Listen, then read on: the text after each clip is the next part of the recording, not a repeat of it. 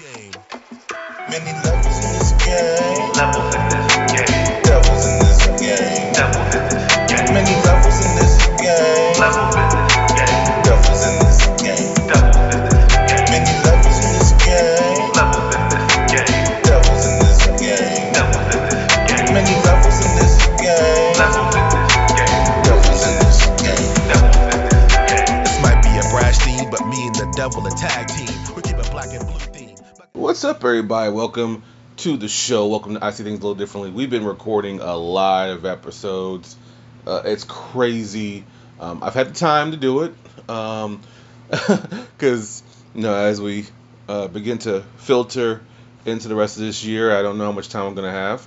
Oh my gosh, I'll leave that right there. Anyways,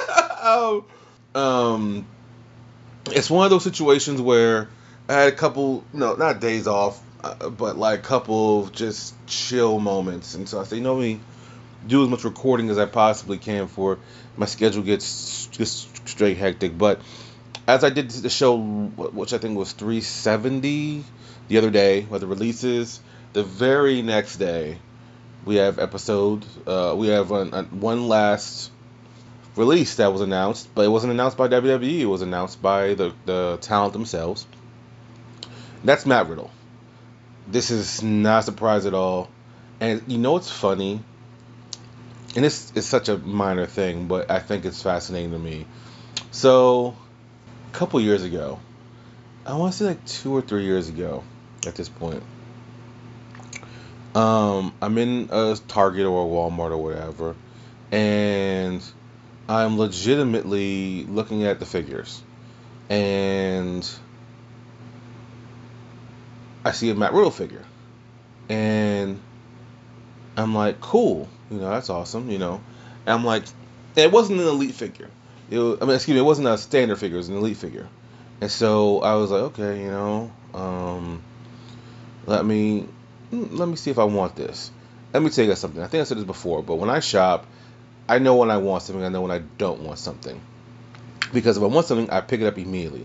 Like a couple weeks ago, I'd seen, actually on IG, I'd seen that there was a Hollywood Rock figure coming out, which I've never had a Hollywood Rock figure.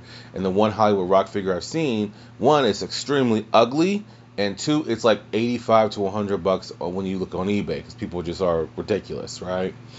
And so I'm sitting there, I'm like, yeah, I'm not buying that figure. But I didn't know, because I've been, how do I word this? I've kind of been out of the game as far as the figure game is. Like, if I see something, cool. But I've been depending more on Instagram and for other collectors to kind of hit me up and say, hey, man, have you seen this new figure? And then I'll say no, and I'll go from there, right? So I have been seeing on Instagram there's a Hollywood Rock figure. So I drove to Atlanta to just handle some business, and I got in early, so I didn't want to wake my aunt up because I was going to her place. And so what I ended up doing was, let me just go on a quick toy run. Because see, where I stay at, nothing really opens until 8 a.m. Well, in Georgia, it's open at 6 a.m. or 24 hours, So I made a couple Walmart runs. And the first Walmart run I made didn't have nothing. And I went to the second Walmart, and I seen the Hollywood Rock. I immediately picked it. I was like, oh, this is fire, And actually, that's what I'm actually going to do. And you guys, I don't know when the episode's going to come out, but I'm going to actually record I'm going to record an episode where we're just strictly talking about figures. I know you guys have been asking about that. I have picked up several new figures, and we'll mix it in between wrestling and comic book stuff. I'll get to that at some point. But anyways, so a couple years ago, I see this Matt Riddle figure, and I have it in my cart. I know I'm not going to buy it, but I'm like, you know what, he's pretty hot. I was never a full-fledged fan, but like I seen the potential there, right? But something was just, I don't know, hard for me to connect. And I text Jonathan Nestor, and I was like, yeah, and he's the reason I've gotten a lot of figures I've gotten, because he made that, I've said this on the show before, when he said, man, it's about the moment. Like, you can't miss the moment sometimes, because when you try to get that moment back, it ain't going to come back. And he's right. Like, the last thing these companies want is peg warmers. And when they have had peg warmers, like AEW had peg warmers for I want to say about 7 months, 8 months. It was the same figures, nothing was being delivered, and they've been pulling all those things off the shelves, and now people have been getting flooded with an abundant amount of stuff. Well, Marvel, DC, WWE is the same exact way, you know. So, anyways, hey, Jonathan S. was like, yo, Matt Riddle figure, how you feel about it? He was like, it's too soon. He said that. I said, that's true. That's very fair. So last year, I see the Edge, Matt Riddle, Alexa Bliss, the Bella Twins, The Undertaker, Ric Flair, and AJ Styles, and a couple other people are going to be at Dallas Expo. And I'm like, yo, I can get that Edge and Christian figure finished because I already had the Christian side of it signed. And I said, yo, let me get the Edge side of it signed. You guys know I'm not a huge fan of Edge, but like I'm enough of a fan to where like I want to complete that. And so I go and was Seth Rollins there too? Seth Rollins was there too. Okay, so I was there with Seth Rollins, and so I got Seth Rollins' autograph, and Matt Riddle had very few people in his line. So I was just like, okay, let me see. I couldn't find a Matt Riddle figure at that point in time. That's why I wasn't really interested in getting an autograph. But his autographs were super affordable, and I literally waited all of 1 minute to get his so I have his autograph. Looking at it, it was always like something. When I think of stuff, that's why I tell people all the time when people ask me why are you such a picky collector now? And truly it was just only because, if I'm being 100%, it was only because there's so many other people who just want to buy everything, and I don't need to. You know, if I don't want something in my collection, I was going through my collection, I didn't like any of it at one point in time. And I was like, why did I buy this again? You know, and I just hate that feeling of just having something just to have it, and then going through the hassle of trying to sell it on eBay. I don't want to do all that. I'm not even going to lie to you. I have no interest in doing any of that. Like, you know what I'm saying? And so, anyways, I say all that to say this. That's how I feel about Matt Riddle a lot. And then when you hear everything he's gone through, which has been a lot of personal problems, a lot of personal issues, and things that's none of our business. Things that even predated his WWE contract. It's like one of those things where it's just like it makes the talent null and void. You know what I'm saying? Like it just negates all of that hard work. And it's just one of those things where if you look at his run in NXT, he was never given the big belts, and you have to imagine why. Like these problems that they've always followed him, and he was given the tag team titles with Luke Perry, but Pete Dunne. He was given the tag team titles. They had the tag teams he had. They were more inventive than they came off as very, very fun, you know, and he had this way of loosening people's characters up to make them more relatable, if that makes any sense. So I understood. So I get that, but he had a tag team title run in NXT.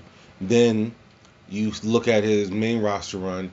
He actually only got the United States Championship because Keith Lee got sick. And so he ends up having a spot at WrestleMania where he did lose the United States Championship to Sheamus, which was actually a pretty good match from what I remember. And then he gets with Randy Orton, and that's where they really took off. They're selling merchandise. They have 2 tag team title runs under their belt. But even with that being said, he couldn't stop finding trouble. Whether it was him making comments about how he could beat Roman Reigns in a real fight, talking about the face of the company, and then all of a sudden you had Randy Orton helping him to write a letter to apologize to Roman Reigns, who supposedly, did not forgive him for the comments. And and honestly, to a degree, I actually get it, because at that point you're messing with someone's money. At that point, you're causing unnecessary issues. Like how he kept calling Brock Lesnar on and said he wanted to retire Brock Lesnar. Brock Lesnar went to his face and said, "Me and you will never work together." Now, he has worked with Seth Rollins. He has worked with Roman Reigns, people he had problems with. These were unnecessary fights. These were unnecessary things to attach yourself to. Like, legitimately, he didn't have to go through this. And whatever issues he has, I'm assuming it's with drugs and stuff, demon stuff, and look, that first of all, he needs to get healthy. That is first and foremost. He needs to get himself healthy. Not just because people want to see him wrestle, because he's gonna wrestle again, but he has kids, and I'm sure they want and need him around. So he needs to be around for them. Let's get that out the way first of all. Second of all, I can see him coming back to WWE and another time. But look, him and Dolph Ziggler will make a killing on the Indies. They're gonna be in Japan. They're gonna be all over the place. So it's gonna be, they're gonna be just fine money wise. But I think we need to talk about the health of him first, because supposedly he went to rehab. Hopefully he goes back. So I just want to kind of lay that out. I guess I try to mix in the stories and stuff like that, just because to me it's always like a reason for certain things. And like I said, I didn't even think. At first I was like, man, is it because I'm not feeling him? But when Jonathan Esther said it, I was like, man, maybe it is too soon. Maybe that's why I'm not feeling him. Let's take a sip of water. But anyways, look, he had a hell of a WWE career. Even with that being said, 2-time tag team champion, 1-time NXT tag team champion, 1-time United States champion. He worked several WrestleManias, and he was hot at one point in time. Him and Orton were as hot as you could imagine. So, my best goes to Matt Riddle. Now, with that being said, we're here to do the Wrestle Dream predictions. As I record, this is 1 week away officially. I just won't have time to record it later this week, so we're doing it right now and making it an episode. If I am available to watch it, if I'm not busy, I will definitely be watching this pay-per-view. Obviously, if I'm not, I won't be able to watch it. But my hope is to be available to watch it. But I have a feeling I won't be available to watch it, so we'll see. But anyways, my predictions: we have the Dream match. Bryan Danielson versus Zack Sabre Jr. The match that was supposed to happen last year at Forbidden Door had to get pushed back due to Bryan Danielson's concussion. This is in Seattle. I'm going to go with Bryan Danielson getting the win here. Zack Sabre Jr. is the current New Japan Television Champion, but I just think Bryan's going to get the win here. I do. FTR defending the AEW World Tag Team Championships against Aussie Open. I'm going to go with FTR retaining, and I'm on the edge of saying that only because Aussie Open, I could see them winning these belts. But until we hear something different about Cash Ruler's situation, I just think that they're going to go on this. I just think they've been so hot, FTR has been, and I think this is going to be a classic match. I think they're going to retain, though. I really do. My match that I'm looking forward to the most: Swerve Strickland versus Adam Hangman Page. Adam Hangman Page and the Bucks have now become 2-time Ring of Honor Trios champions, or 6-man tag champions, whatever you want to call it. They defeated the Mogul Embassy to end their reign. I was not too pleased with that because why, but I guess reasons. So I really think Swerve should win this match. I really do. Swerve has been going from story to story, which has been nice to have him on television, but he hasn't really won. I don't think he beat Darby.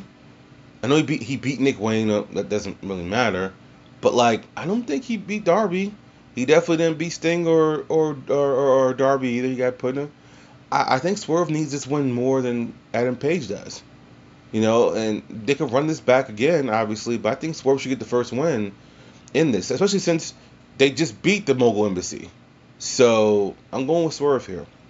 Better Than You Baby versus The Righteous for the ROH Tag Team Championships.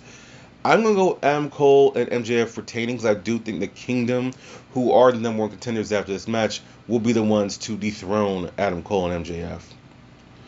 In a 6-man tag, we have Chris Jericho, Kenny Omega, and Kota Ibushi versus Sammy Guevara, Takeshita, and Will Ospreay. I'm gonna go with Jericho, Omega, and Ibushi to get the win on this one. I yeah, I'm gonna go with the faces to win. I'm not sure about that, but I'm going with faces to win. The brand new TNT champion Christian Cage will be defending against Darby Allin in a 2 out of 3 falls match. I'm going with Christian Cage to retain the title, but him in that partnership with him and Luchasaurus, that's going to end very, very, very, very soon. Eddie Kingston putting both his New Japan Strong Championship and the ROH World Heavyweight Championship on the line against Shibata, who is the current Ring of Honor Pure Champion.